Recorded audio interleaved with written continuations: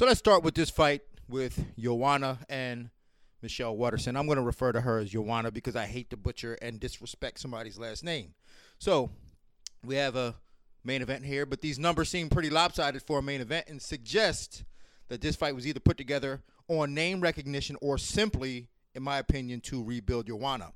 Either way, this fight does seem to favor Joanna in so many ways. Prior to the former strawweight queen losing her title to Rose Namajunas, she pieced up every top contender in front of her. After stopping Carla Esparza and Jessica Penne, she beat the next 4 opponents, including a one-sided beatdown of Jessica Andrade.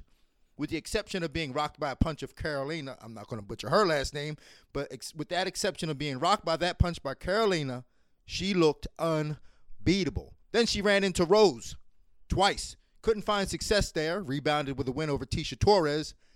Then the division was sort of held up by Rose's inactivity, causing Joanna to move up and wait for a shot at the flyweight title. She was unsuccessful here as well, being beaten by the second best pound-for-pound female fighter in the world, Valentina Shevchenko. Many people, myself included, think that a move to flyweight would be a better division for her. She seems to drain herself to make 115 and admits it affects her performance. Now with Weili Zhang as the new strawweight champion, I can see her motivations for wanting to stay at 115, but I still think the freshness of fighting new competition at flyweight is much more exciting, not to mention healthier for her. But she does have a fight against Michelle Waterson that should not be overlooked. The keys to Joanna winning this fight is she has to get violent. When she was champ, she had girls shook before the fight started because they knew how violent she was. She may have overplayed that a bit outside of the cage, but she seems to be more focused on bringing the violence back within her actions. Secondly, she has to be able to manage distance. She's had some amazing performances, but none more impressive than that against Jessica Andrade. She battered her with everything and the kitchen sink from her range. Joanna has got a stellar lightning-fast jab and quick leg kicks. She will need to use that to maintain the range that she wants. Once she establishes that range, she can then begin to pour it on. The last 3 rounds of her fights tend to get worse for her opponents because she's so good about establishing range early and going for the kill later. I can see that very well happening in this fight. Michelle Waterson looked incredible against Carolina in her last outing. She looked determined, sharp, and accurate. Prior to that, she won 2 very close decisions, one to Felice Herrig and the other one to Courtney Casey. However, prior to that, this is something that I don't like. She was out-hustled by Tisha Torres and simply beaten up by Rose Namajunas. What I do like is that the rumor is that Michelle asked for this fight, which means there's extra motivation, and she sees something in Joanna that she's not intimidated by or impressed with. This is more often than not a good thing. Even though the odd makers see it one way, she sees something differently. Perhaps she saw what Rose was able to do to her and feels she can duplicate the same results. Michelle comes from a camp that prides itself in strategy, and that's really how Rose got to Joanna, strategy. Surely Michelle and her camp see a strategy that will work. As for me, here are the keys that I think Michelle needs to do. Now, Michelle is a very skilled and cerebral fighter. In this fight, she can't think too much without doing, and she has to start early.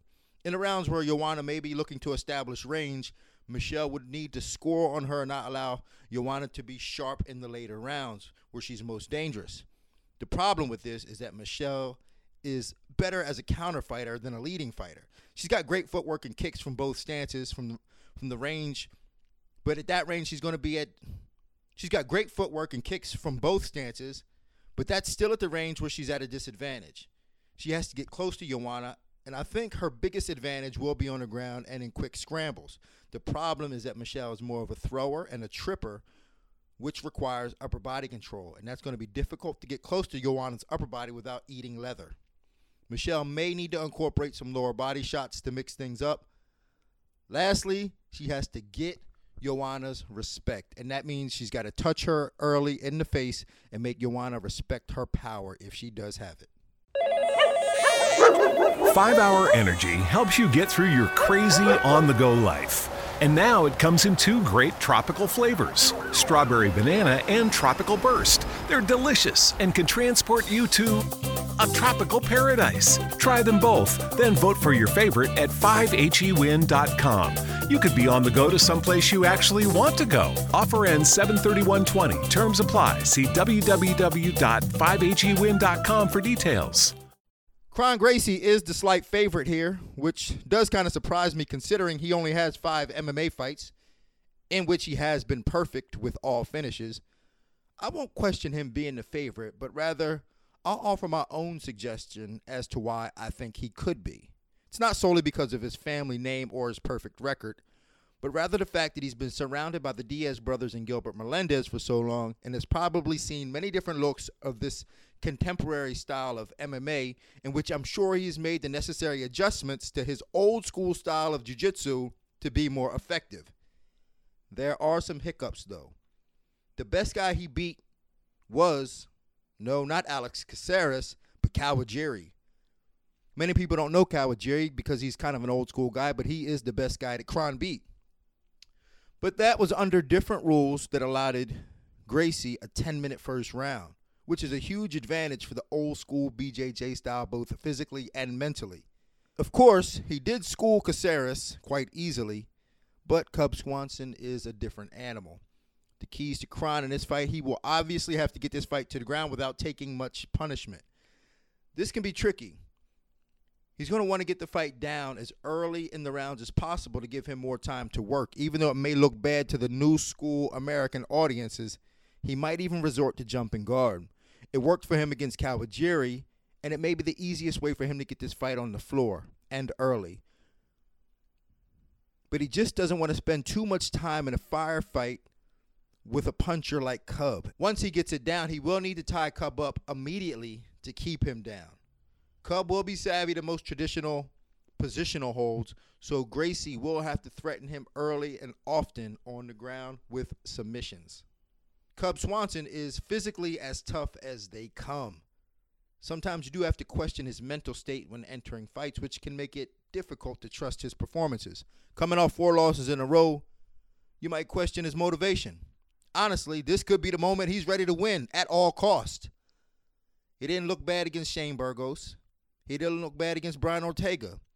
He moved his feet well. He stopped Ortega from taking him down and forced Ortega to stand and box with him. And Brian Ortega is the most similar opponent to Gracie that Cub has faced. However, Ortega showed that he can box and he has a chin, which made it difficult for Cub. Either way, in order for him to win, he has to be motivated to win. Coming off 4 losses in a row can be demoralizing and have an effect on your confidence and your ability to win. First and foremost, he has to have the drive to win. He said some BJJ schools refused to train him because he was fighting a Gracie. He has to allow that to motivate him to be dangerous and do damage in this fight. He also has to move his feet. Kawajiri is older and doesn't move well and allowed Gracie to tie him up, and eventually Gracie was able to pull guard and get it to the ground. Cub cannot allow Gracie to tie him up. He has to strike and move. You would have thought Caceres would have done that, but I think he just may have underestimated how good of a BJJ player Kron is. Lastly, Cub has to allow the 5 minutes to work in his favor. Kron has had success with dealing in longer rounds because he can be patient and wait for the guy to make mistakes. In a 5-minute round, this style isn't as effective. You have to be more aggressive offensively, and if Kron isn't very good at striking or closing the distance and the time is running out, he will be forced to use his offense, and he's going to make mistakes in the process. This will favor Cub a lot. I'm Dean Thomas. This is MMA Math, and I'm dropping knowledge.